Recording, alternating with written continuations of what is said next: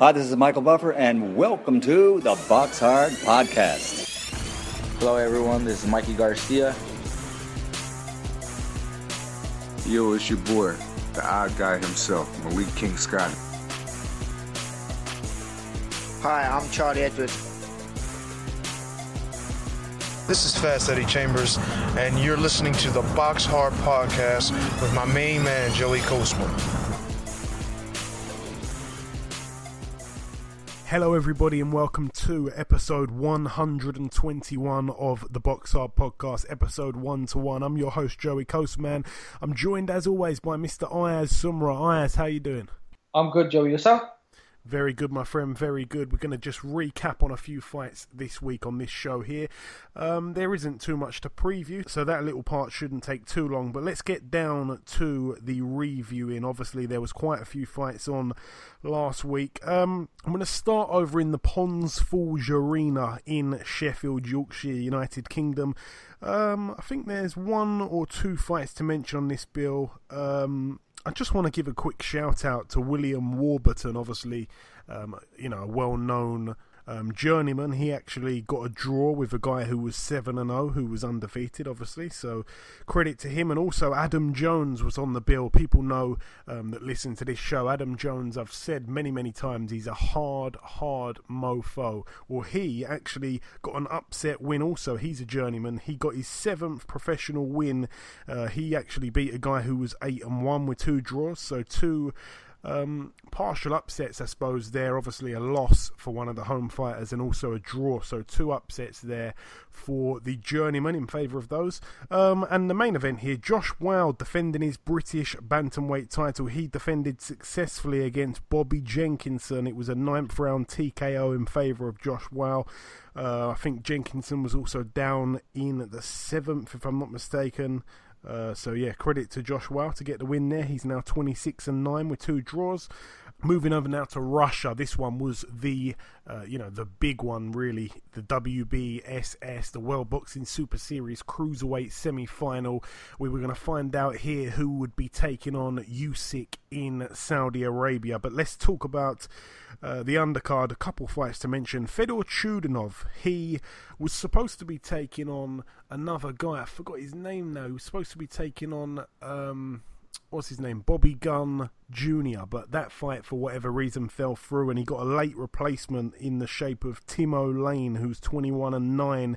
Chudinov managed to win a 7th round stoppage. The corner of Timo Lane pulled him out after 7 rounds, so he retired on his stall, and Fedor Chudinov successfully defended his WBA International Super Middleweight title. He's now 17-2. Fedor Chudinov, I think he's quite underrated, to be honest. He's had some real bad luck in his career, if you know about that. Moving up to the main event now, really, I'm sure you watched this one. Who hasn't? It was a fantastic fight. Murat Gassiev, 25-0, took on Junior Dorticos, 22-0.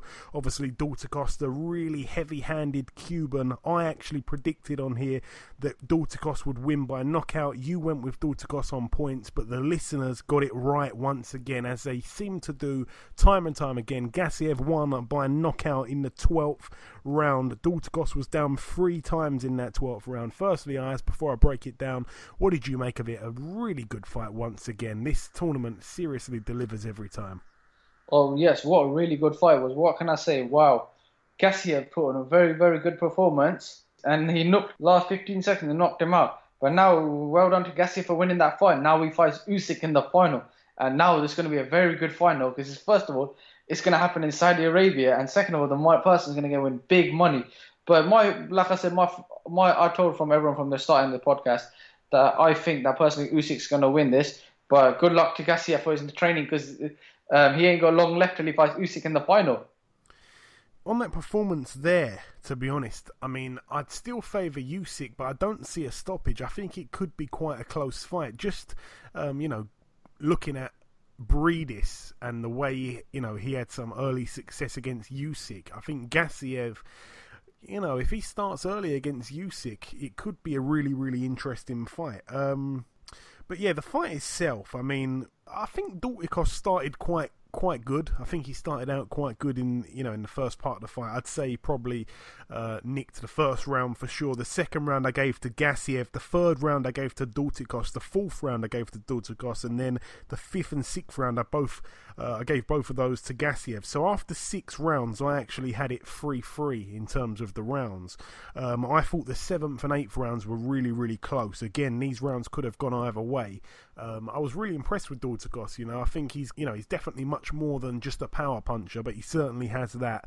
The 9th round, for me anyway, I kind of saw Gassiev really have a big round there. He seemed to use his left hand excellently, particularly in that 9th round. Left uppercuts under the guard, left hooks to the head, left hooks to the body. It was a really, really big round for Gassiev, and at that point it was the clearest round of the fight, because all the other rounds were quite close, like I say. But yeah, in that 10th round, it was pretty much the same. Gassiev started to put a bit of a beating on Dorticos by that stage, a variety of, different shots, breaking up Dorticos' defence. It was a big round for Gassiev once again, but credit to Dorticos again for just taking those shots and still walking forward. He wasn't to take a step back really till this part of the fight at least.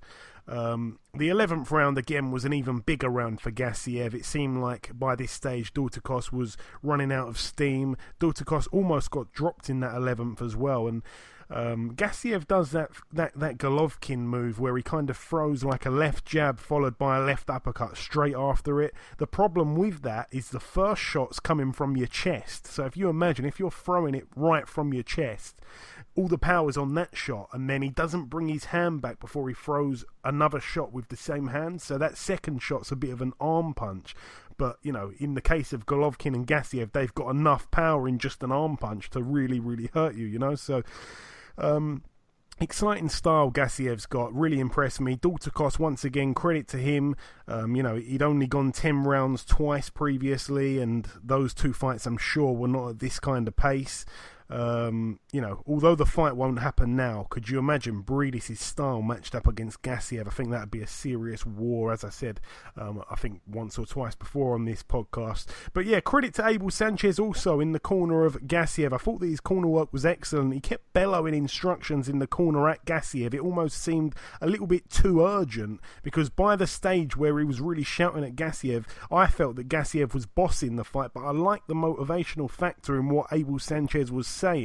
Although the translator was probably translating what Abel said in Russian, probably not carrying the intensity of the way Abel was actually saying it, but it was what it was. The 12th round, boy oh boy, I'd say Dorticos was probably winning the round until he got caught with that massive left hook counter that put him down. A really, really big knockdown, the first one. He did really well to get back up, to be honest. He got knocked down again just 6 seconds after getting up. It was a bit of a untidy knockdown, hard to really see which shot had actually hurt him. He then got up once again, and then of course he got knocked through the ropes. Once again, it was a bit of an untidy knockdown. I couldn't really see anything land, to be honest. It seemed more like a momentum kind of knockdown. There was about 15 seconds left in the round, like you said, so I think Dorticos was quite unlucky to not really make it through that round, but after being knocked down 3 times, you can't really blame the referee. But if it did go to points, Dorticos would have lost quite a big points, quite a big points decision. But seeing Usyk and Gassiev face off in the ring afterwards, even that made me get goosebumps. It's going to be a fantastic fight come May 11th. You said yourself, Ayaz, you think that Usyk wins this. I would probably say Usyk on points. Do you share that opinion, or do you reckon Usyk can get the stoppage? I think Usyk will win on points. Yeah, I think that's the same as me, and I'm sure. I think after the fight they asked Duke McKenzie and Richie Woodall. I think they both agreed that Usyk will probably win that fight on points. So I think it's a bit of a popular opinion there. And yeah, just for the record, my scorecard was 107-104 at the time of the stoppage in favour of Gassiev. But like I say, if Dorticos did end up surviving that 12th round with the 15 seconds to go, it would have been a 10-6 round anyway, because he was down 3 times. But yeah, really, really, really good fight. Credit to both guys once again. Gassiev now the new IBF and WBA Super World Cruiserweight Champion. He's now 26-0, and Dorticos is now 22-1. No shame in losing to a man like Gassiev. Some beautiful scenes afterwards as well. Did you see the little clip I has where Gassiev at the post-fight press conference, he saw that Dorticos was quite emotional. I think he was a bit tearful, and Gassiev left his seat to go over there and give him a little bit of a hug sort of thing. And also, when he had to hand the belt back after the fight, he went into the dressing room of Dorticos and, he gave it back to him personally and, took pictures with him and all the rest of it. He seems like a really nice guy, Gassiev. It was good to see that after the battle that they both had for 36 minutes almost. What did you make of that, Ayaz? Did you manage to see any of those little clips there? Really nice. No, unfortunately, I didn't get to see any of the clips. All right, well, check those out because they're quite nice. Moving over now to the O2 Arena in Greenwich, London, United Kingdom. I was at this card. Couple fights to mention on the undercard before we move on to the bigger things. Gamal Yafai, I seem to miss this fight. I got there when the doors opened, so I don't know if this one was before anybody was sitting down because I didn't see it at all. I actually was expecting to see the fight at some point, and everybody was saying, no, the fight's already happened, that they've checked on Twitter and seen that he won the fight. So Gamal Yafai picked up a KO in round 3 against Jose Hernandez, who was 4-16. Gamal Yafai now 14-0. Again, he fights exactly a month after that date against Gavin McDonnell. That one should be a good fight. Nick Webb was on the card as well. Nick Webb, I mean, he took on a guy who wasn't any great shakes. The guy was only 3-4 with one draw. Nick Webb 11-0 going in. The one thing about Nick Webb, he can certainly punch, and we saw that in that second round. I mean, it was a huge knockout punch. When I got home, I had to watch it again. It was such a big shot. I mean, he completely decapitated the guy. Huge overhand right. It was just an absolute peach of a shot. And that is the one thing that he does have that you can say, you can't really knock that. Some people saying he's not a great fighter. He certainly has got a big punch, and he's certainly got a fight-ending punch. So credit to Nick Webb.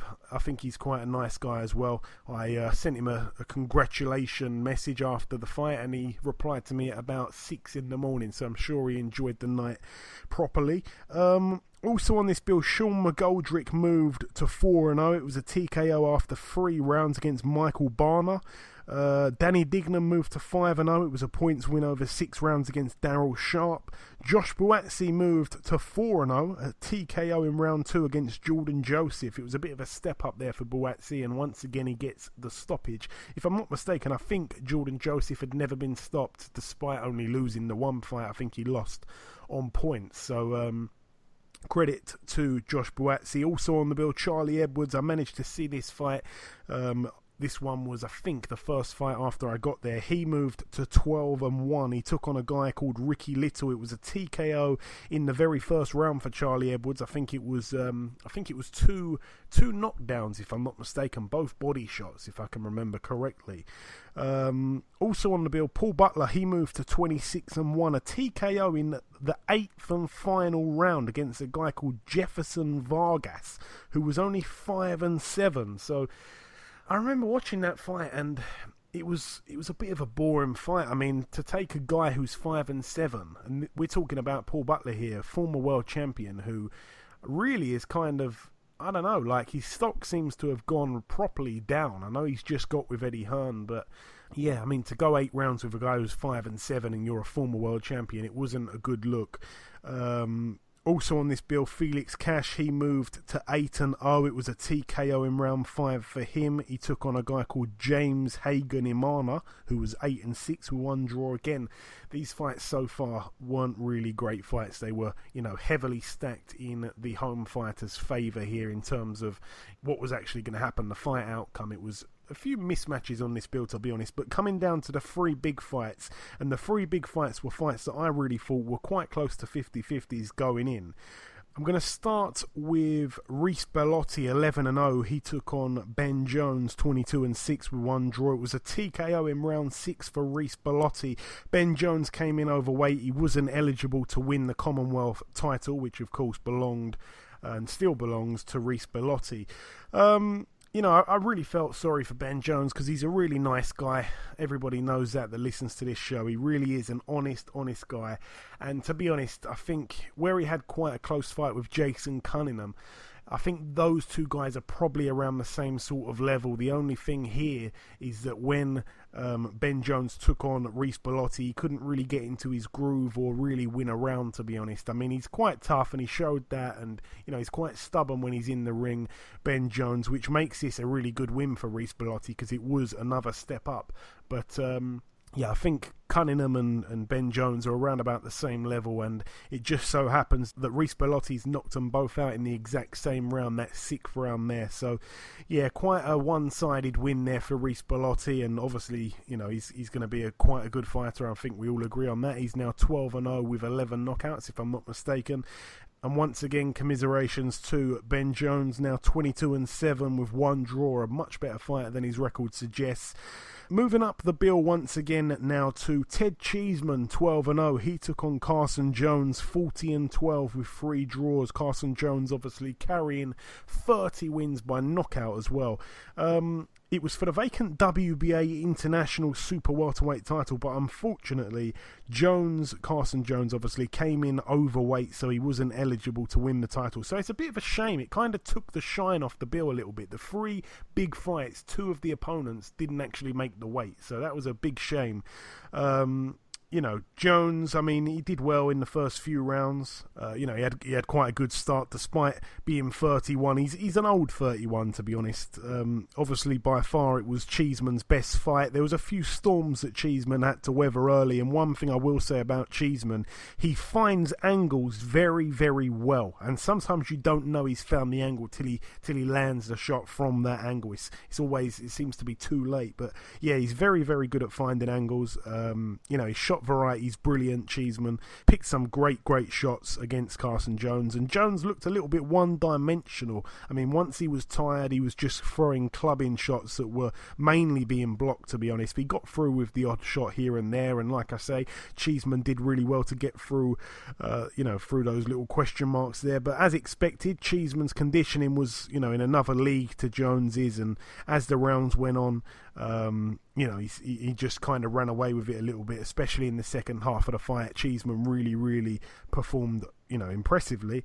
There was a big shot, I can't remember which round it was, but there was a big shot by Jones that seemed to rock Cheeseman at some point in that fight. I can't really remember when it was. I think it was quite late. But, that's another fight that we predicted on IAS. I think, if I'm not mistaken, did you go with Cheeseman to win? Yeah, you did. You went with Cheeseman to win on points. So did the listeners. I was trying to be a little bit daring, a little bit audacious, and I was made to pay. I went with Carson Jones by knockout, so I, as and the listeners, gain a point once again, which I hate to say. The new WBA International Super Welterweight Champion now, Ted Cheeseman, 13-0, and the main event, Lawrence Okolie, 7-0, took on Isaac Chamberlain, 9-0. It was for the vacant WBA Continental Cruiserweight Championship. Both men, thankfully, did make the weight here. Chamberlain came in a couple pounds below Lawrence Okolie. Firstly, let's just talk about the predictions. I went with Chamberlain to win on points, so did you, Ayaz, and the listeners actually went with Okolie to win by knockout. The only situation I could not see happening was Okolie to win on points. I really couldn't see that happening. That's the only outcome. And when I was speaking to the other media after the fight, they all agreed. They said the only outcome we couldn't see happening was Okolie to win on points, and that is what ultimately happened. But the fight itself, when Okolie walked to the ring, I mean, to say that he looked relaxed and to say that he looked comfortable coming out to the ring was an understatement. I mean, he was so confident. He jumped over the top rope. He was dancing. He completely took the occasion in, whereas it was almost the complete opposite for Isaac Chamberlain.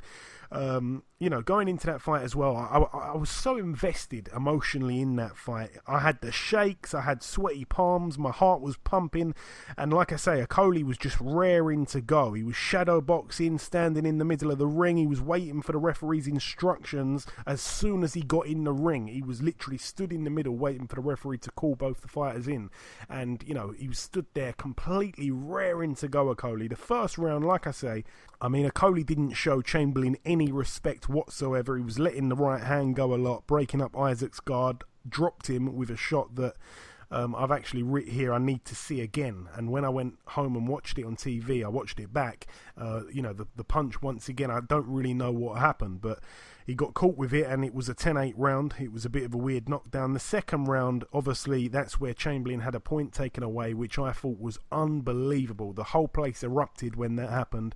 It was terrible, terrible officiating. I mean, it's almost unforgivable. He wasn't even warned, to be honest. At that point, I've written down here that it was a mountain already for Chamberlain to climb after 2 10-8 rounds, after just 2 rounds, both of those rounds in favour of Okolie. Okolie, I thought, probably got the better of the action in that second round anyway, so I think he probably did enough to win that round without the point off, but it was what it was. The third round, it just seemed to me that the size was a huge factor, and that was really where Okolie started running away from it. He looked huge in there. He looked a much stronger man.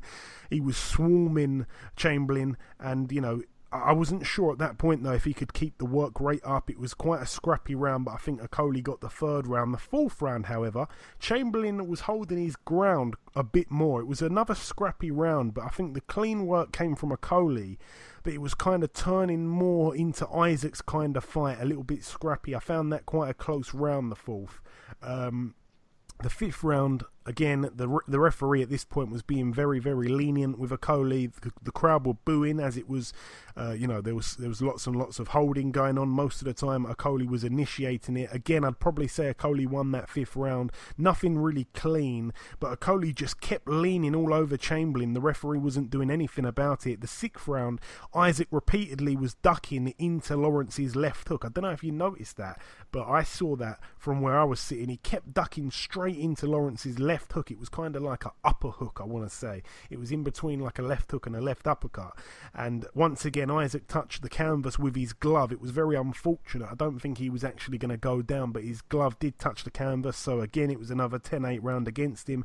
In the seventh round, Okolie was happy to fight at range, but every time Isaac got in close, he would grab him, and the referee still hadn't took a point at that stage at all. I think it was a really awful performance by the referee, but Isaac did land quite a few nice shots here and there. It was another close round. The eighth round, Chamberlain, he seemed to come on quite strong in that eighth round, but again, the round was very, very close. It seemed to be too little too late at that stage. The ninth round, finally, the referee took a point away from Okolie in a round where I think that Okolie was probably just edging, so it was a 10-8 round in favour of Chamberlain, and I thought that could perhaps spur him on. In the final 3 minutes in that 10th round, he really did need a knockout, and he should have came out all guns blazing. In the 10th round, I think Isaac wasn't really allowed to work by Okolie. Okolie fought very, very cleverly, stuck to his game plan. Once the size became evident in the fight itself, the game plan that Okolie possessed was working well. And, Isaac seemed like all he could really rely on was Okolie tiring in the later part of the fight, which didn't happen at all. And the two questions for me have now been answered. Okolie can do the rounds, and Okolie's obviously much better than most people gave him credit for, including myself. He looked really, really good. Like I say, once again, credit to Okolie for sticking to a very, very, very smart game plan. And, that man seems to be the real deal to me, Ayaz. I don't know how you saw it. What can I say? Wow. I'll tell you one thing. It wasn't a great fight. I've probably made it sound a little bit better than what it was, but It wasn't a great fight, but I'll tell you what it was. It's basically, if you look at this, when you see them at the start of the fight, look at the size difference between Okolie and Chamberlain. Okolie was so much bigger than Chamberlain, and in the whole fight, one thing I don't understand, Chamberlain wasn't throwing no punches. One thing I can understand why he wasn't throwing no punches is Okolie was bullying him throughout the whole fight. To be honest, Chamberlain is a small cruiserweight, and Okolie is a very big cruiserweight. You can see it. You look at it, you can see his physique like in the fight. He's got long reach. He's very big. Chamberlain in the fight didn't throw much punches. I said last week in the fight in the show, I think Chamberlain's going to outbox him and win him on points. But because I thought it would be Okolie knockout, Chamberlain points. And I admit myself, I said Chamberlain points. But fair play to Okolie, he won by points. But what you can see in the whole fight, like, Chamberlain only won like 1 or 2 rounds. But the rest went to Okolie. But in the whole fight, Okolie bullied Chamberlain from the start to the finish. But now, I want to see where did Chamberlain go from here. I think he needs to regroup and then go again. And I think Okolie now, he'll go on for bigger and bigger things. And I think Chamberlain can do that as well. It's just because he's still young, it's still a learning game. And I think that Chamberlain can still come again. Yeah, I mean, I might have had it a little bit closer than others, and probably it could have been a little bit biased on my part because, you know, I'm obviously quite good friends with Isaac, but for me, I actually had the fight 95-91 at the very end of proceedings in favour of Lawrence Okolie. The reason why that score looks a little bit scrappy is because there was a few 10-8 rounds. I've got to say, though, in the post-fight press conference, I was sat there and I was listening to Lawrence Okolie, and Lawrence Okolie, he came across so well, better than I've ever seen him come across before. You know, he was saying that he hopes that the media online and the fans are not too harsh, you know, towards Isaac Chamberlain over Twitter and things like that. And I just thought that he didn't really need to say that, but he seemed like he went the extra mile, you know, to kind of be a good guy. And I'm not saying he hasn't done that before. Obviously, we know that there was there was no love loss, I should say. But he seemed to really come across so well. And, you know, I really wish Okolie all the best. I think he really sets up some really huge domestic fights down the line and perhaps even further than that. I mean, I know that that's what he wants to do. And, of course, who am I to say he can't do that? But for me, he was really impressive.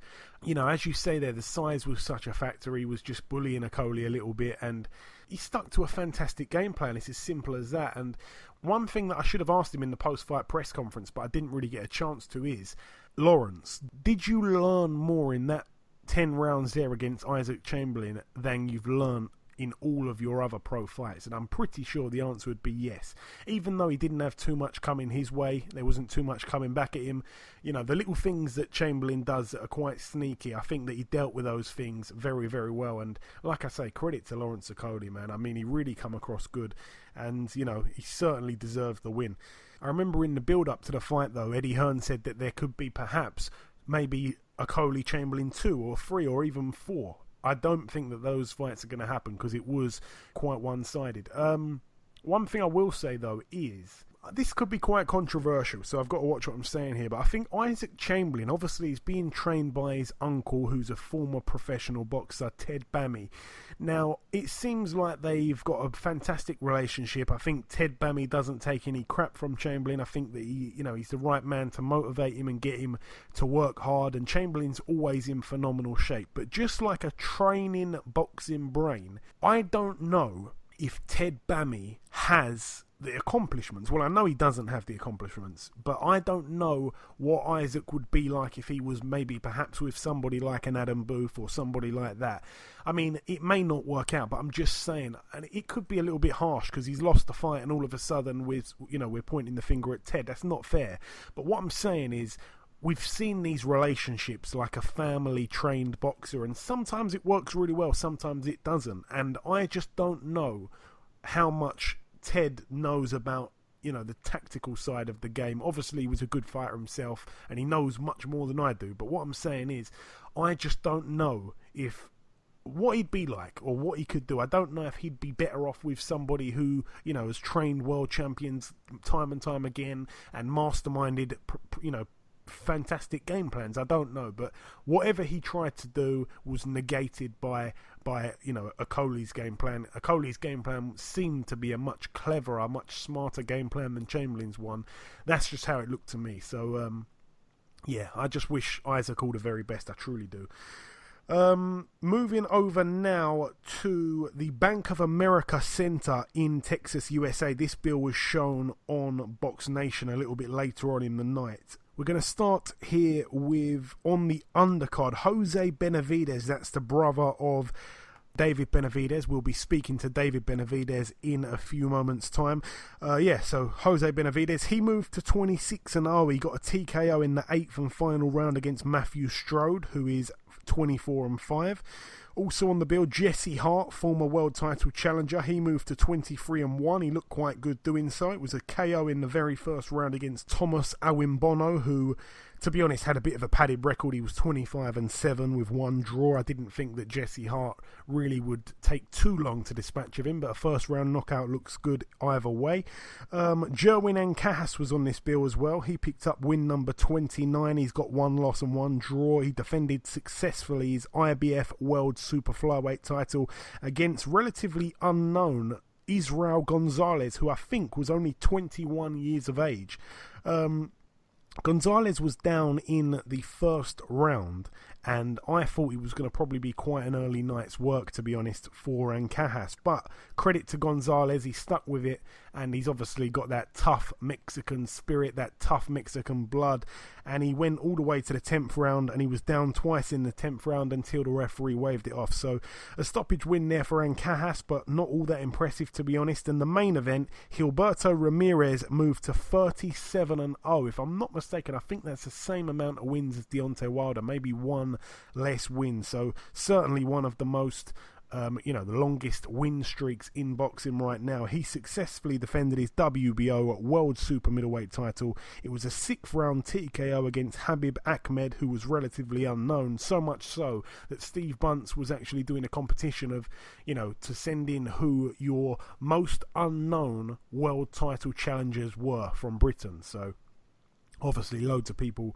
entered. I had some good entries, actually. But yeah, Habib Ahmed actually lost his O here, unfortunately. He's now 25-1 with 1 draw. Extremely padded record. I'm not quite sure how he ended up in the top 15, but a really easy win there for Gilberto Ramirez, and I think it's the first time he's got a stoppage win in quite a few fights in a row. So credit to Gilberto Ramirez. They showed a short little clip just before the fight. They showed it on Box Nation, and I thought it was quite interesting.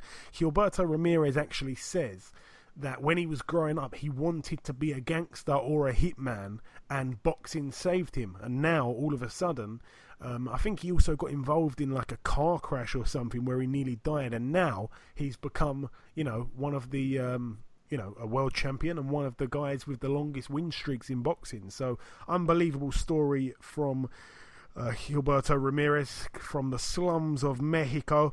And moving over now to a final bill that I think happened in Japan. I think it was on Sunday. Daigo Higa successfully defended his WBC World Flyweight title. He moved to 15-0 with 15 knockouts, if I'm not mistaken. He beat Moises Fuentes, who was 25-4, now 25-5 with 1 draw. And it was a very, very quick win, a first round KO for Daigo Higa. He successfully defended his WBC World Flyweight title. Once again, Daigo Higa from Japan, a very, very exciting fighter who can certainly punch, which is fantastic for the flyweight division. We shall see him hopefully down the line with our very own Andrew Selby at some point. But that really wraps up the review, and it's now time to welcome yet another world champion to the Box Hard Podcast.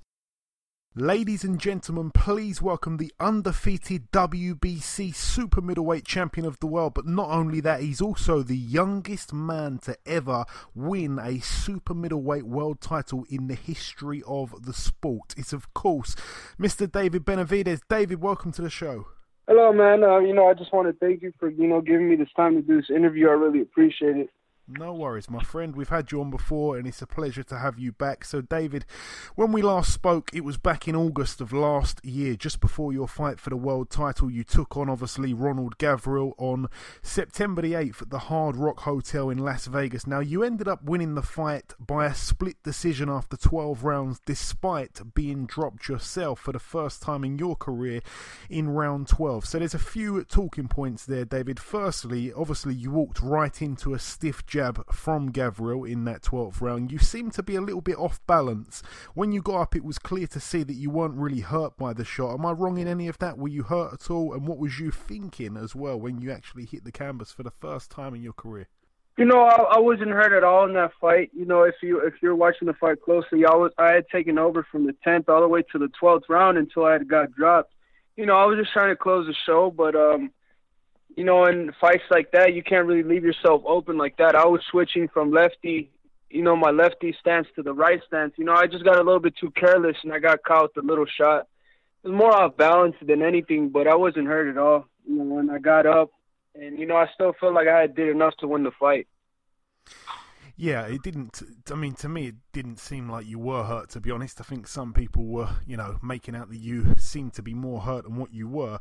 Obviously, the fact that it was a split decision is another talking point. Judge Adelaide Bird scored it 116-111 in your favour. Dave Moretti scored it 117-111 in your favour, and obviously Glenn Trowbridge scored it 111-116 in favour of Ronald Gavriel. So two judges pretty much scored it the same to you, and one judge scored it exactly the other way round. A lot of people believe that the rounds were very close. Did you believe the fight was a close fight? Did you expect the scores to be all close together? Or did you think that you won clearly that fight there? I felt like I won the fight clearly. Everything he was throwing, I was blocking it. I felt like I had kept the pace. I was working my jab. I landed the cleaner shots, but it was a close fight. I felt like I had won most of the rounds. Maybe he had won 3 or 4, but I felt like I did enough to win most of the rounds. But in close fights like that, it was a really good fight. And I'm glad to have this, this opportunity to have this rematch. I feel like I'm just going to give the fans another great fight. Yeah, so you think the two scorecards that came in that were in your favour, you think those scorecards were pretty much on the ball sort of thing? They were right? Yeah, I felt like they were right. Honestly, I felt like I did more. I landed more, and I kept the control and the pace of the fight better, so I felt like those scorecards were right. Yeah. Now, obviously, as you say there, the rematch is back on. It's set for February 17th, only a few days away now at the Mandalay Bay. This time, however, David, you now know Ronald Gavriel very well. You've done the 12 rounds with him. You know what to expect. You certainly know he's quite a tough guy. And judging by the tweets that I've seen you send out on Twitter, you've said a few times, including once to Leonard Ellaby, that this time you're going to knock Ronald Gavriel out. What things do you feel that you've got to do differently to do something this time that you were unable to do last time? The training camp, everything from the training camp to the game plan is way different. Everything is different. Obviously the stakes are higher. The venue is bigger. On the big undercard of Brandon Rios and Danny Garcia. So I'm extremely motivated for this fight. I have 3 months training for this camp. I'm working with Alex Ariza. And everything's been different for this camp. And I kind of know this. I kind of know what Ronald Gavriel is bringing to the table. I feel like he's, kind of a one-trick type of pony type of guy, that he does the same thing over and over again. And me, I'm a little bit more versatile. I can do different things. So for this fight, we have a game plan set already. And then it's gonna be a great fight. You know what I mean? I'm expecting it to be a war. They've been talking a lot of trash, saying they felt like they've won the fight. But I'm extremely ready for this. This is exactly what I want, and I want this to be a war, and that's exactly what we're going to make it. And I'm going to win this fight by knockout. And after feeling Ronald Gavriel's power, getting to know what his stamina's like, getting to know what his jab is like, his movement, all the rest of it, if you could give us a percentage of how confident you are that you will stop Gavriel this time round, what would that percentage be out of 100, obviously? I feel like I'm in a 90% right now. I've trained very hard for this fight. I've done everything in my power to make, to give myself the best percentage to knock this guy out. So I feel very confident in all the work we've done for this fight. And, I'll say like I'm at a 90%. Okay. But I feel like I'm going to knock him out. Yeah, very honest of you to say so there. Also, the WBO World Super Middleweight title was obviously defended successfully on the weekend just gone. Gilberto Ramirez knocked out Habib Ahmed, I think it's said, in round 6. Were you impressed at all by that? Did you watch it at all? I was actually there because my brother had fought in the same night. Oh, of course. Of course. Yeah, I felt like Zurdo Ramirez did what he had to do. It was a good fight. He kept the pace. He wasn't really tested in the fight as much. So, I think he should have taken the guy out earlier. But as far as the fight with Zurdo Ramirez goes, I still have my job to take care of on February 17th. But I feel like that's a great fight for the fans, and just for us. I've worked with Zurdo Ramirez. He's a good friend of mine, But like I said, we all want to be the best. There's no friendships in boxing. And I have to face the best to prove to myself that I am the best, so hopefully in the future that fight could happen. Yeah, absolutely. I was going to ask you if you've sparred him, but obviously you've just answered that there. Also, I want to ask you, because we haven't spoke since James DeGale lost his world title to Caleb Truax. Did you happen to see that? It seemed to be a weird, really, really weird performance by James DeGale, and a brilliant win, of course, for Truax. Yeah, I had seen the fight. I had paid very close attention to that fight because, he said that he was supposed to face me after the fight, saying that he had spoken to Al Heyman and they had promised him the fight. So I paid close attention to that fight, but I think he was maybe thinking about me a little bit more than he was about his opponent. You know what I mean? He should have worked a little bit harder and defended his title first before he could think of anything else. But hats off to, to Truax. He had trained hard, and he was relentless. He was constant with that pressure, and he took the belt away from, DeGale. And I heard there's going to be a rematch, so if I handle my fight good, which I know I am, hopefully I could get the winner of that fight. Yeah, I certainly hope so. And I want to ask you about a potential fight in the future. Again, obviously we're not going to look or overlook Gavril at all, but providing you get through this fight, who would you be looking at? I mean, you mentioned Gilberto Ramirez there, you mentioned perhaps the winner out of DeGale and Truax in the rematch, but is there one name out of all the bunch that you're really focused on, that's the one you want next more than the others? Honestly, like I said, I had to take care of this fight first, but I'm more than confident that I'm gonna come out this fight with a victory, and a spectacular win. What I want next is James DeGale. You know what I mean? Just because he had said, there's it would be a great fight. So for that to happen, I feel like he has to win this fight first. And, maybe, who knows? Maybe I could go to England, I would be more than fine with going to his hometown, and making that a good fight, because, I would love to fight in England, because the fights over there, the boxing shows get sold out quick, so it would be an amazing fight, and I feel like I'm a world champion. I'm all with it, all for it to go into anybody's backyard and defend my title and to take another title. Very well said, very well said. And also on the same night as yourself, but a few hours earlier, so I don't think you're probably going to be able to watch it live, unfortunately, but George Groves takes on Chris Eubank Jr. Is that a fight that interests you at all? Oh, yes. That I didn't know it was the same day, actually. I thought it was like next week. But, yeah, that fight, of course. Hopefully, like I said, I'm in a position right now where I could get these great fights, and I can make the boxing fans, very satisfied, because I could fight all these great fighters. I'm in the position now where I want to be, where I could prove myself and to the fans that I'm the best champion out there.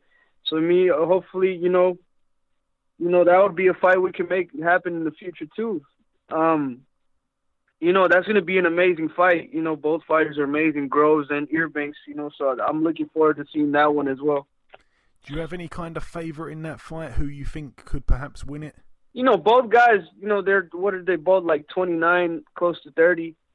I feel like they have a lot of experience, but Eubanks has been looking impressive, and George Groves, he's just had so much experience in there. But it's not really up to me. I wouldn't pick any of you guys. It's really up to them, whoever wants it more. But it's going to be an amazing fight, that's for sure. Yeah, we certainly hope so. It's going to be a great super middleweight night, obviously, over here and over in the States, including yourself in that.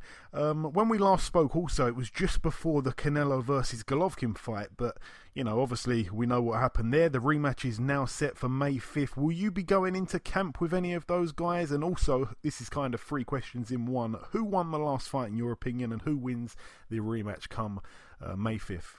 As to going to the camp with any of them, I'm very open.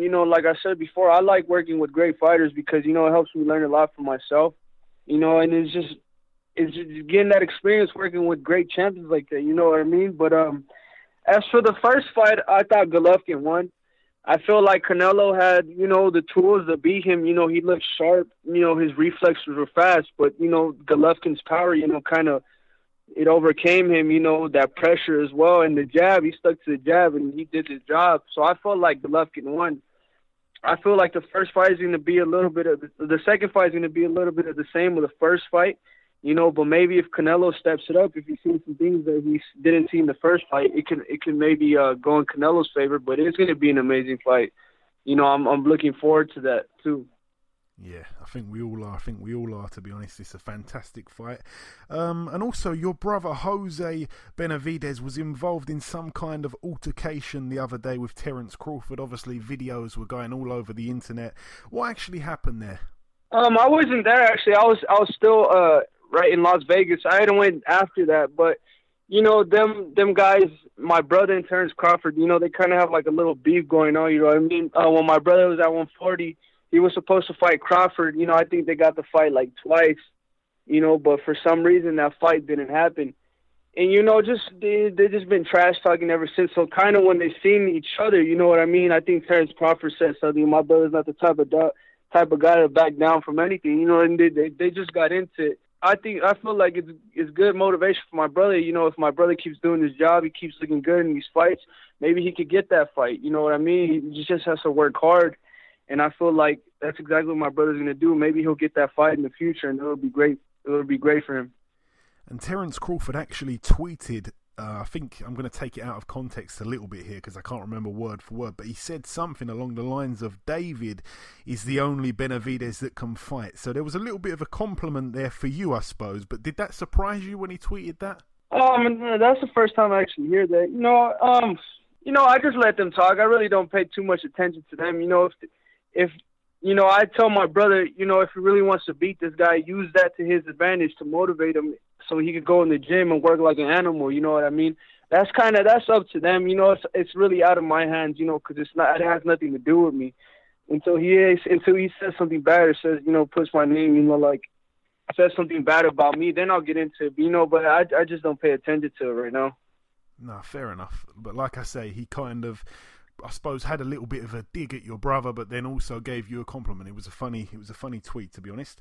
Your last question now that I've got for you, David, just before I let you go, I just want to ask you your prediction for your upcoming fight. Obviously, you've said that you're 90% sure you're going to go in there and knock him out. That is the aim. We're expecting a bit of a war here, but do you have any kind of, you know, idea when this knockout can perhaps come, whether it's going to be late, whether it's going to be early, or perhaps you'd rather not say?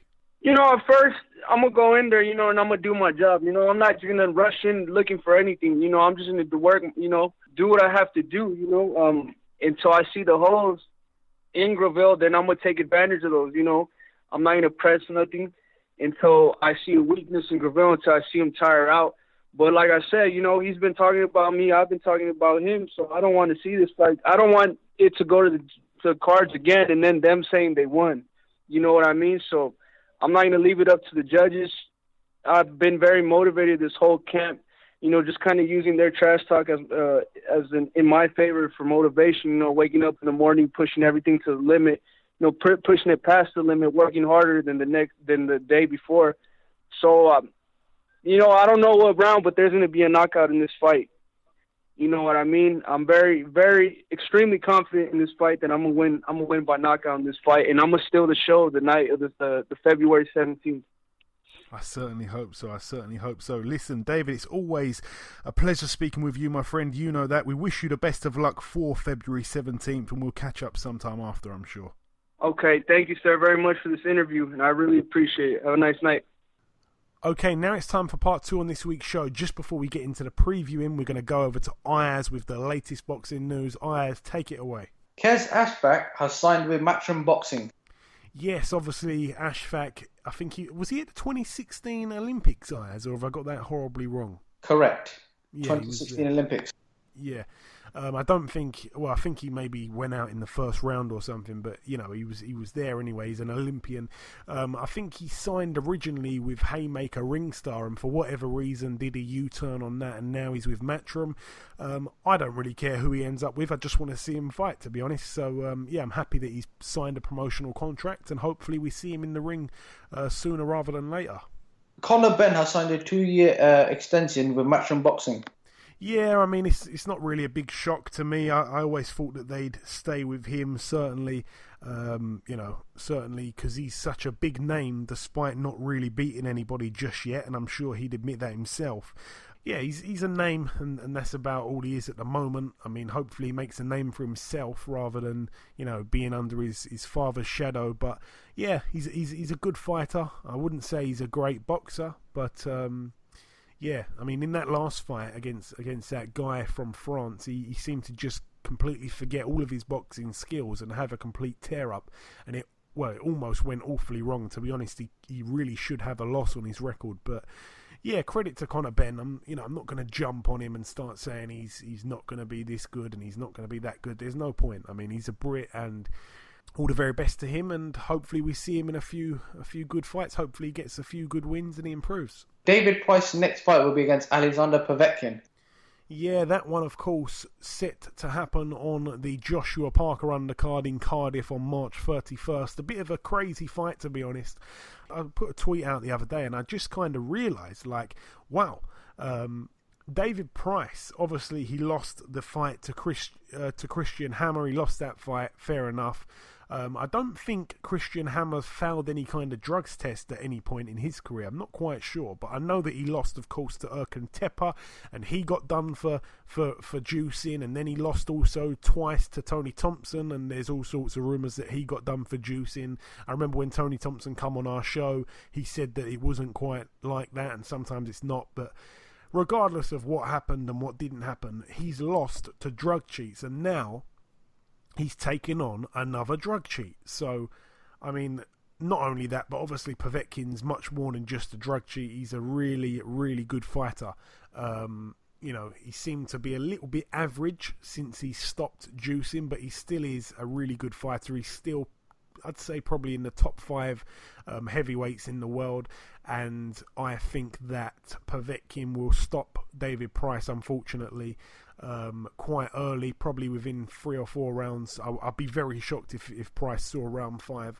I just think it's all wrong for him. Obviously, not only is he one of the best heavyweights in the world, Povetkin, but David Price has got confidence issues, okay? So I don't know who's handling David Price or who is signing, this deal for him or whatever it is. I know that David Price can punch, but that's about it, right? I like David Price, but let's be honest, the guy has got confidence issues, and we're actually going to try and give him a chance against Povetkin in front of 80,000 people. I mean, if he's got confidence issues fighting in front of a few thousand, can you imagine 80,000? It's just, I really hope I'm wrong. I'd love Price to knock him out, but this is a humongous ask, and to be honest, I hope he's getting well paid, because I think he's going to get knocked out brutally. So if the odds shorten, if the odds are quite nice, then I will certainly be lumping something quite big on Povetkin to win within 4 rounds, because I see that as a foregone conclusion completely.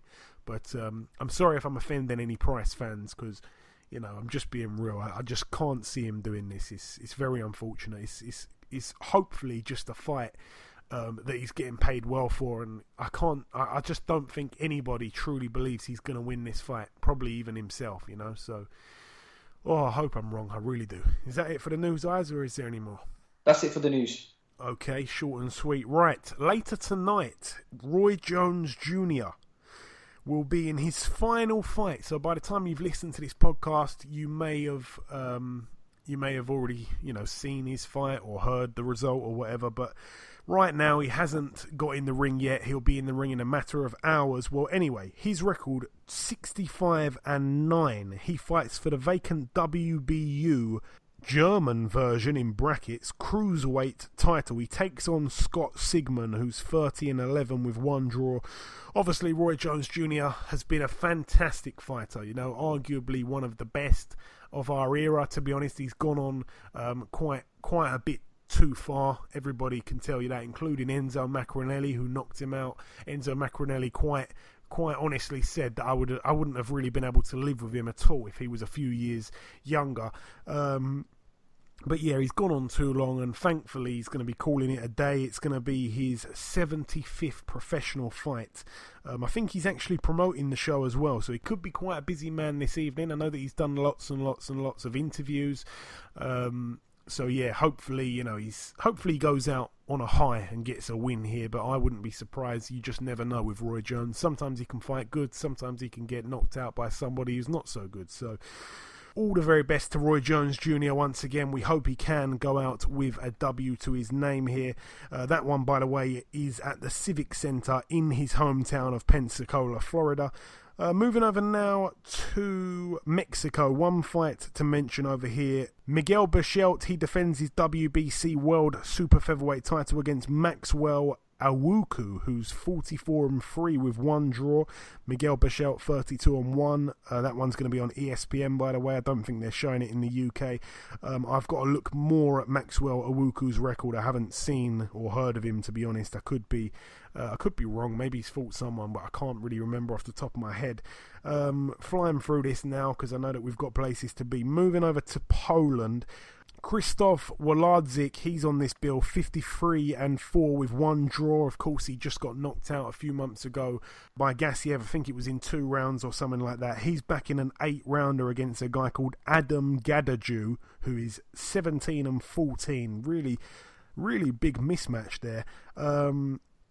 Also, Krzysztof Glowacki, the former WBO Cruiserweight World Champion, the guy that lost his title to Usyk just before this tournament started. I'm sure he'll be pinching himself, or kicking himself, I should say, because Glowacki would have certainly been in this tournament and he would have been getting some really big paydays. But anyway, he's not, and he's actually in an 8-rounder here against a guy called Manroy Siddiqui, who's 14-1 with one draw. That's an 8-rounder. Glowacki 28-1. All the best to those guys in Poland. Moving over now to Mexico once again. There's not too much on, to be honest, so we're scraping the barrel a little bit. Miguel Roman, he's had 70 fights. He's fighting once again. His record's 58-12. It's for the vacant WBC United States Silver Super Featherweight title, despite the fight not even being in the United States. It's happening in Mexico. Go figure that. There's a 10-rounder, and he takes on Aristides Perez, who's 31-10 with 2 draws. Unbelievable. And moving over to the final bill to mention now, if I'm not mistaken, over in the 2300 Arena in Philadelphia, Pennsylvania, USA.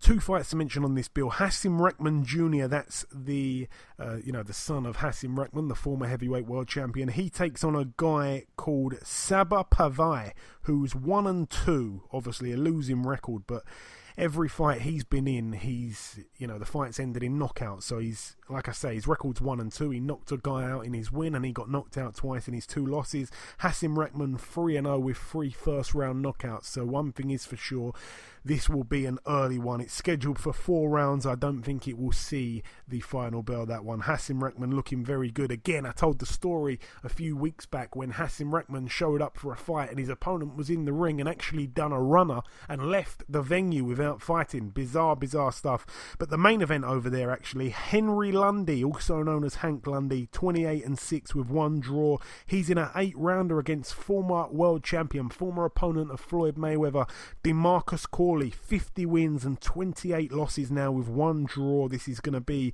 his 80th fight, DeMarcus Corley. So all the very best to both men. I like him a lot.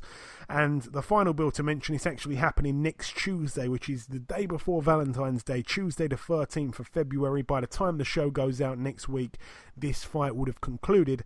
It's going to be happening at the Sands Bethlehem Event Center in Pennsylvania, USA. 2 fights to mention on this bill. Michael Fox, 15-0. He takes on Ricardo Garcia, who's 14-1. Michael Fox is the brother of Alantis Fox, the guy that lost recently to Demetrius Andrade. But yeah, Michael Fox, I think he's only 140 or 147. He's like 6'3". He's a complete freak of nature. So all the best to Michael Fox. I think his nickname's the Professor as well, which I really quite like. That's an 8-rounder there.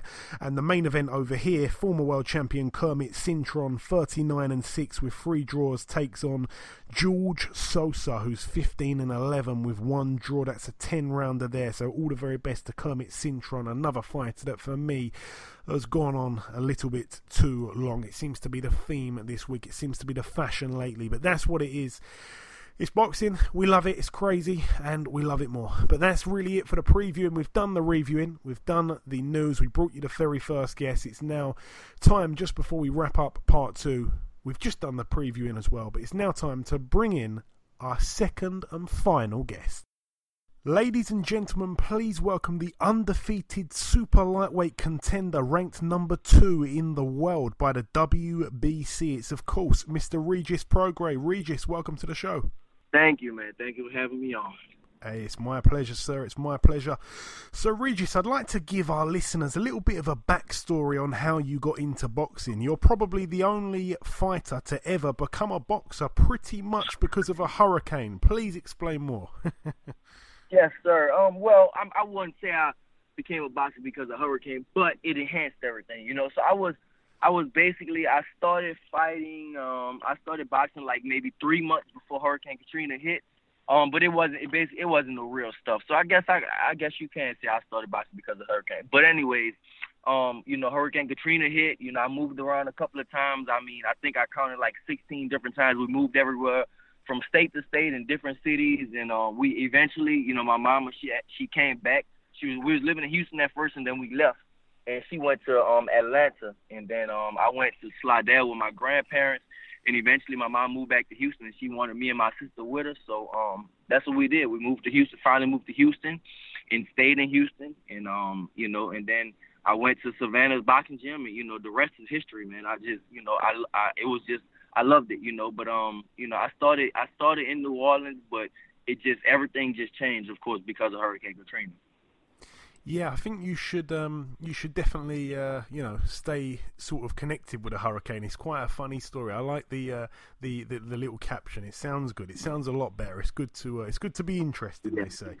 And also, and I've got to ask you this, Regis, and I want to hear you do this one day when you've had a big fight, a big win. When all the other boxers say, "I'd like to thank Al Haymon," if you thank Hurricane Katrina, that will be golden, my friend. That's exactly what I'm gonna do. I'm gonna thank a couple of people, but yeah, I definitely would thank Hurricane Katrina, you know.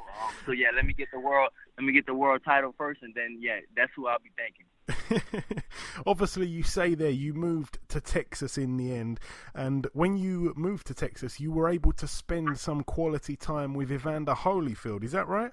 Yes, sir. Yeah, I was. I mean, I was 17 at the time, and I was hitting bags, and you know, Holyfield's next to me, hitting the heavy bag next to me, you know. So that definitely does something to your mind as a 17-year-old, you know. And and not even him, you know. At the time, Juan Diaz was, you know, he was one of the big fighters, you know. So he was there. Juan Diaz, Rocky Juarez, Raul Marquez, Irislan De Lara, Rigondeaux, and me and the Charlo twins. We all came up together, you know. And it was just all those.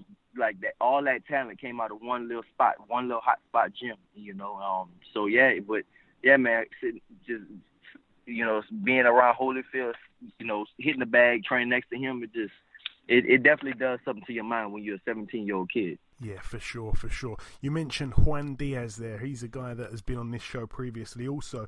I just want to quickly revisit your last win at Regis. It was against, obviously, Joel Diaz Jr., who was unbeaten, 23-0. And that fight was supposed to be the toughest fight of your career, but to be honest, you made it look like one of your easiest. You absolutely hammered Diaz Jr., knocking him down 4 times in the second round, and at that point, the referee had seen enough. What a win, by the way. How did you assess that performance? Very explosive.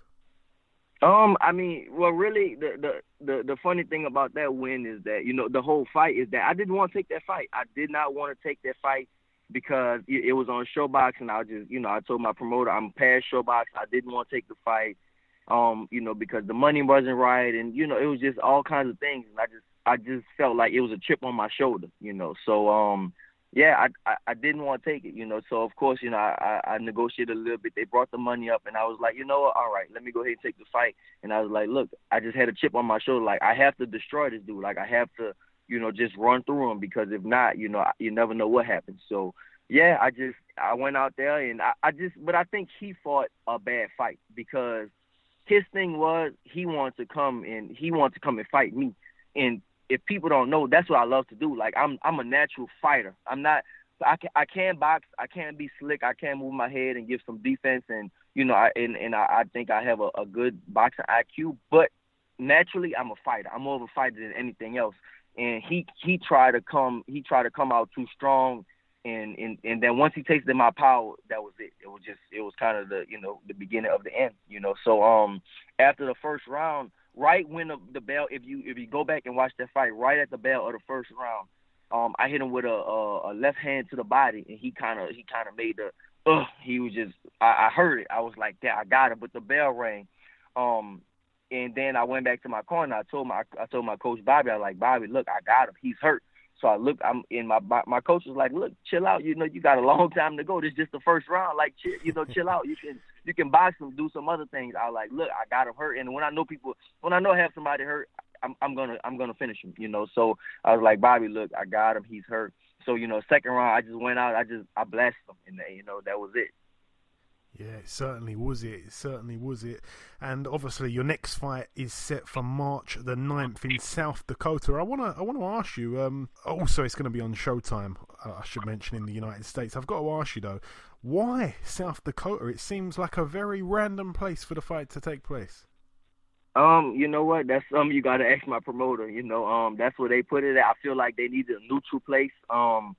Because he's from Ukraine, I'm from New Orleans / Houston, so they can't bring it to the South because there will be a lot of people here.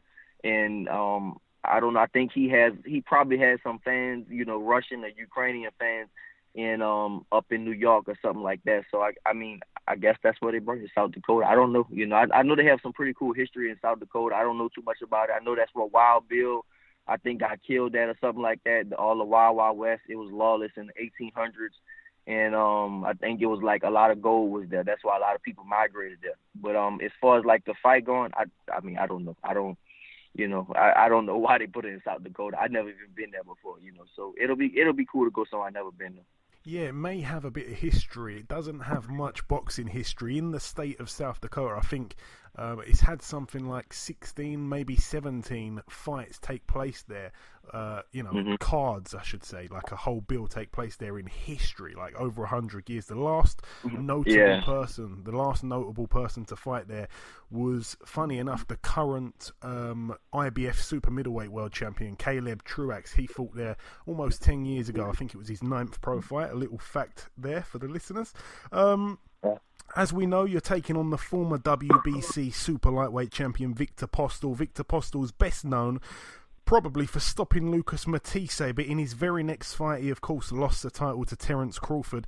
Now, this fight will be for the interim WBC world title. The strange thing to me about this fight, Regis, is that obviously you're going to be fighting for the interim title whilst the WBC full title's vacant. It seems quite unusual. Obviously, it would surely make more sense to me and you if number 1 and 2 both fought each other for the full title, and then maybe for the interim number 3 and 4 could fight each other. But instead, it's kind of mixed up. Obviously, you're going to be taking on the 4th ranked guy, and the 1st and 3rd will be fighting for the full title. Do you know why that's happened? It seems a bit bizarre. It's just, I feel there's just a lot of politics into it. It is kind of messed up and things like that, but it's okay. It's politics. That's just how it goes. It's a lot of politics. Amir Mine, he's ranked number 1. How? I don't know. He was ranked number 1 for a while. He got knocked out by Adrian Granados, and then he fought 2 nobodies after that. He just fought 2 nobodies off TV after that. And meanwhile, I've been fighting undefeated fighters. I just fought Joe Diaz and beat him. He's an undefeated fighter. And then you have Ramirez, and he hasn't really fought anybody either. To be honest, he has. I won't say he has a padded record, but he hasn't fought anybody of my caliber. And they're fighting for the title. So yeah, it's. I really don't worry about it because at the same time, me and Postol fighting for the interim title, and I think Postol is one of the best in the world at 140, and I love competition. That's why I'm glad they announced that fight, because after the fight against Joe Diaz, I called out 3 names. I called out Victor Postol, Terence Crawford, and Adrian Broner, and Postol was one of them. So I guess I got my wish. I want to fight the best. So I don't even consider Amir Mine and Jose Ramirez nowhere close to being the best in the division. So it's gonna be for interim title. So they'll have to fight me eventually. But like I said, to answer your question, yeah, it's definitely it's just politics. It comes with the game. It's politics. And Jose Ramirez is from somewhere in California, and he sells a lot of tickets. So that's a big part of it also. I know he definitely has a bigger name than I do. So as far as ticket sales go, so I think that's a reason that they did that. So but it's okay. It's cool.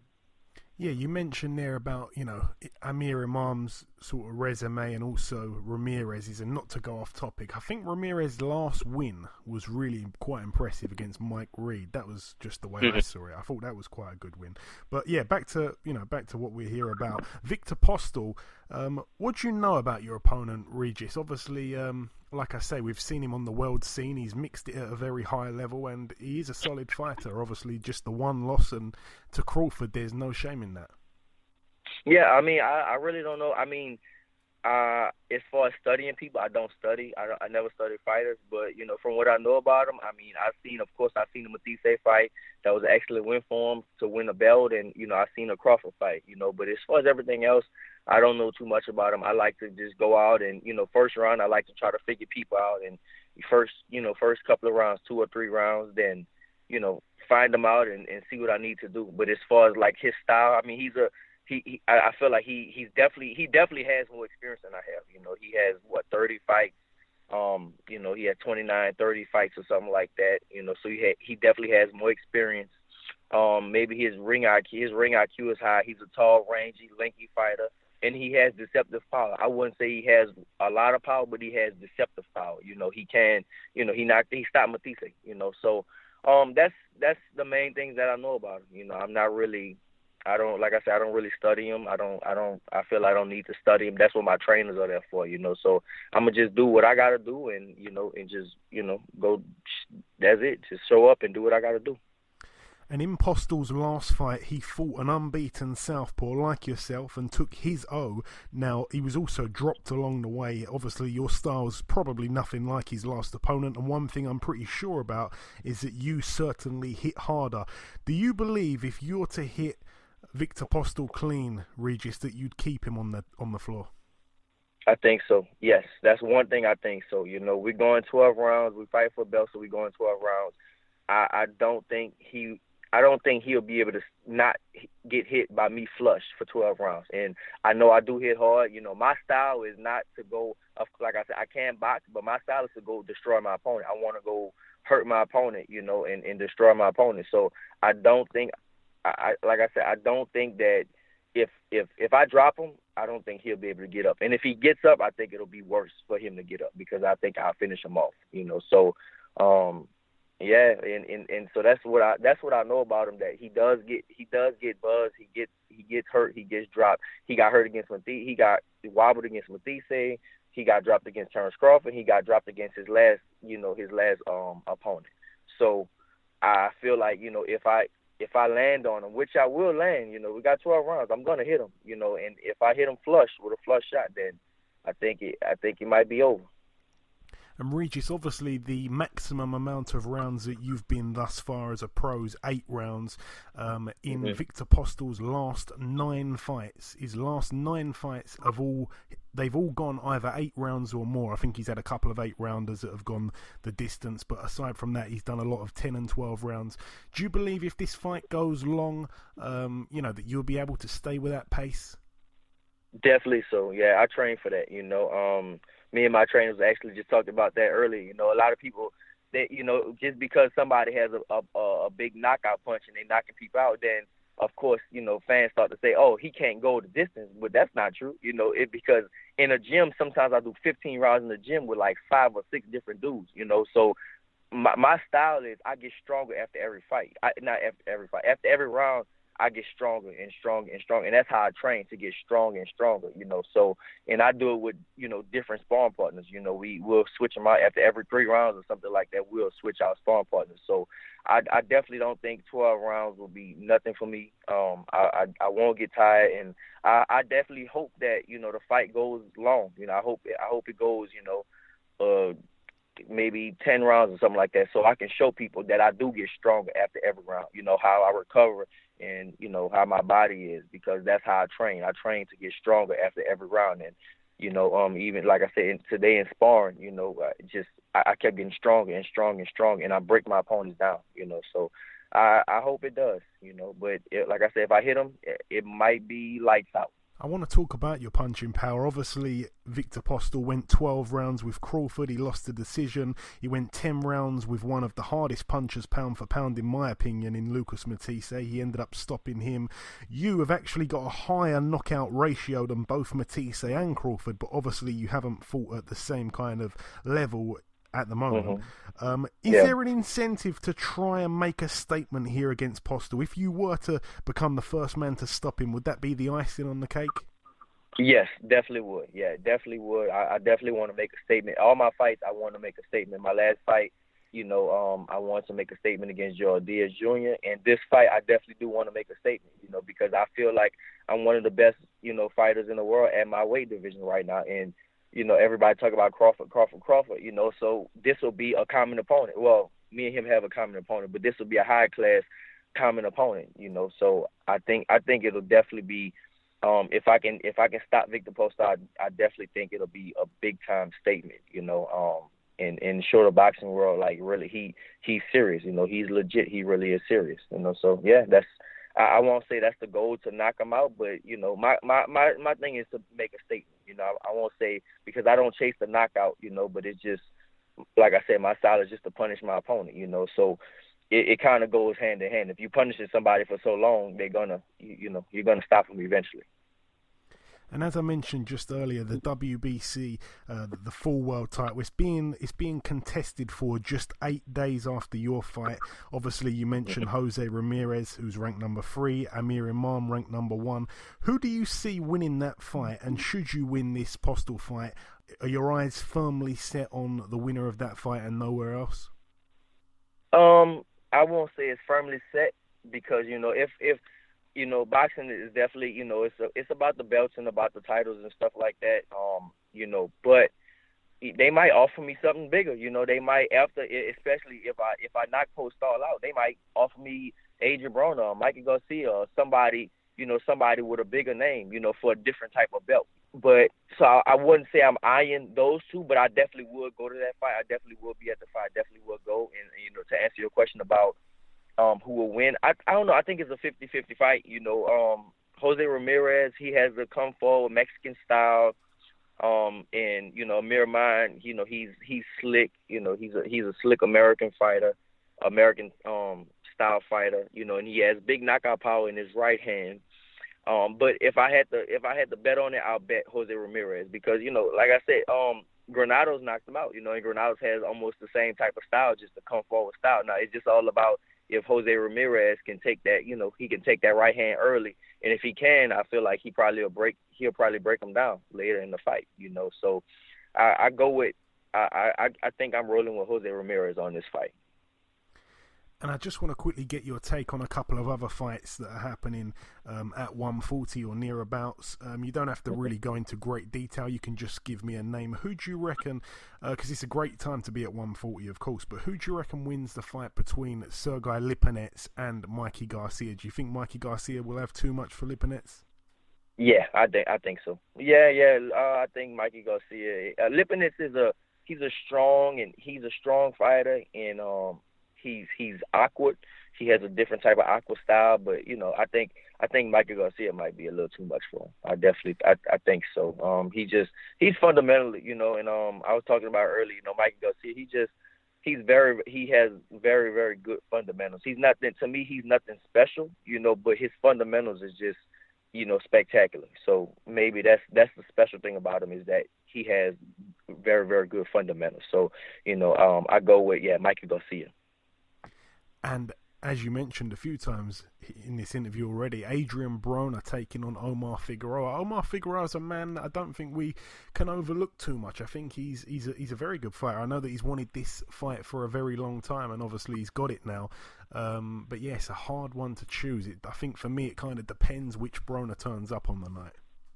Yeah, it definitely all depends on which Broner turns up. I go with Omar Figueroa because, like you said, you never know which Broner's going to turn up. He always says, I'm going to be serious, and I don't think he can be serious. I think he's going to, bullshit and camp some type of way. He's going to do something some type of way, But if he's on point, I think he'll definitely beat Omar Figueroa. But I just go Omar Figueroa because the style matchup.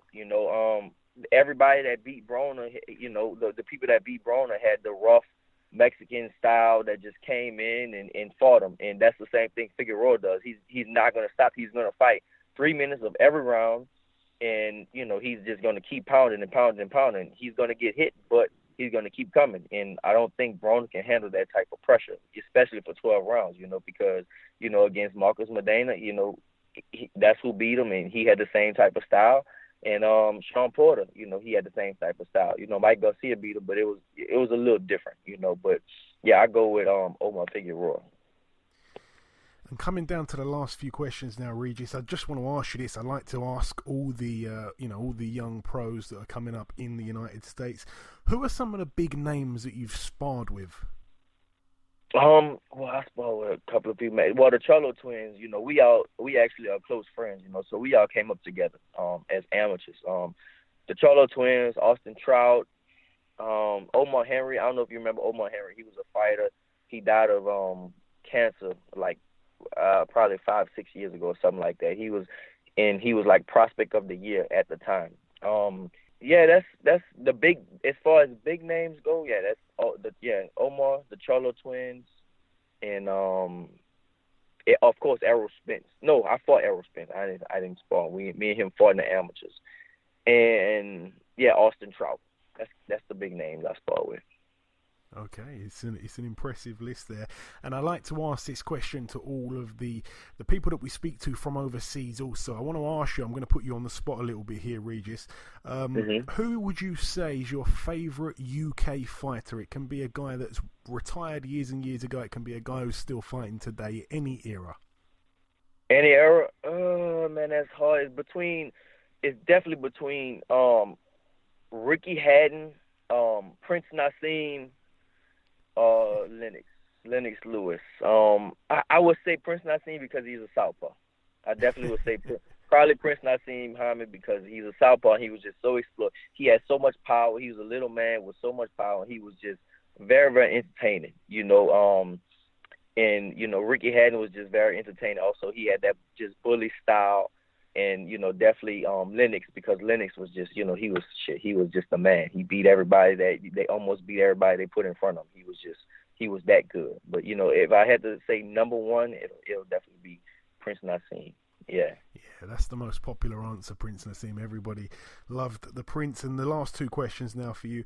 I know that you've mentioned a few names since we've been on. Obviously, first and foremost, you've got to get through this fight come March the 9th. After that, there's going to be lots of windows and doors, if you like, that will open for you. But who is the primary name, Regis? It doesn't just have to be at 140. It can be wherever you like. But who would you most want to fight? The one name that stands out. You want that guy more than anybody else. Oh man, that's a hard question, man. Because I thought you were going to say Broner straight away. I thought you were going to say Broner. Yeah, I was going to say Broner. I am going to say Broner. That's why I want him. It's either between Broner or Crawford, But I would say Crawford but he's going up to 47 now. I'm a competitor. I do this because I love to compete. I love the pressure and I love to compete, and I want to be in there with somebody good. So I would say Crawford because of that, because he's so good and he's so talented, he's so special that I would want to fight against him to prove people that I can beat him. But Broner, I would say Broner because of his name. His name is so big, but his skills are not as big as his name is no more. I really do hope. I hope he wins this fight. If he can win this fight against Omar Figueroa, then me and him can fight. Then most likely me and him can fight down the line. I wouldn't even have to fight the winner of Ramirez and Amman. They can keep that belt. I don't think I would worry about it, because I can fight Broner for, maybe another belt or something like that. I definitely want the belts, of course. I definitely want to be a champion. But yeah, if I had to throw out two names, it'll definitely be Crawford and, as far as the name wise, it'll definitely be Crawford and Broner. The two names, Crawford or Broner.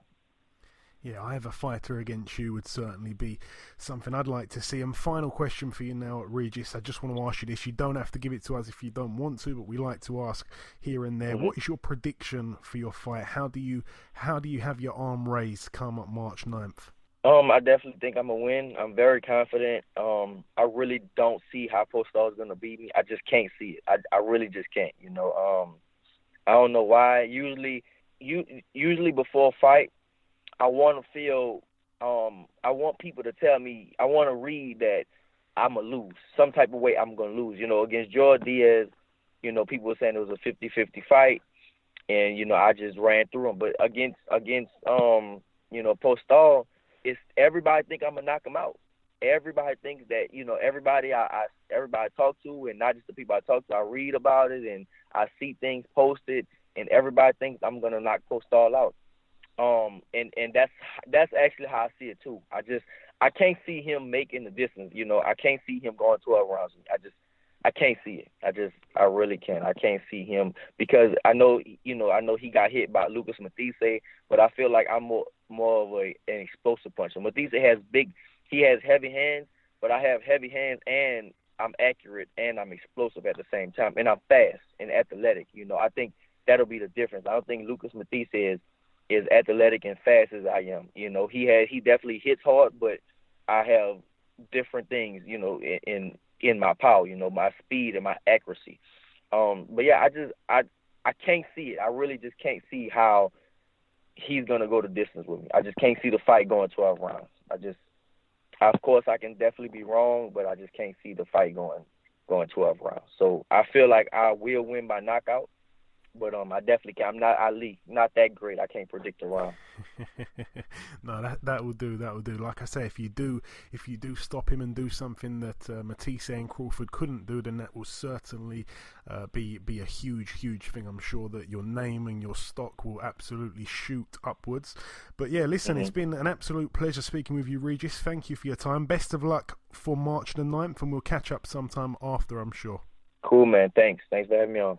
Okay, and this wraps up episode 121 of the Box Hard Podcast. I've been your host, Joey Coastman. Ayaz Sumra has been Ayaz Sumra. A big thank you to our two guests on this week's show. Both of them undefeated, both of them knockout artists. One's a current WBC World Champion, the other one is a future WBC World Champion also. You can follow David Benavidez on Twitter at Benavidez300, and you can follow Regis Prograis at Prograis. That's RPROGRAIS. The Prediction League currently stands at 17 points for me, 21 points for Ayaz, and you, the listeners, in the lead, running away with it with 23 points. Look out for our poll on Twitter coming in the next few days for the predictions for next week's boxing, including Chris Eubank Jr. and George Groves and the rest of it. Thank you all for listening once again. Have a fantastic weekend, and we'll see you next week.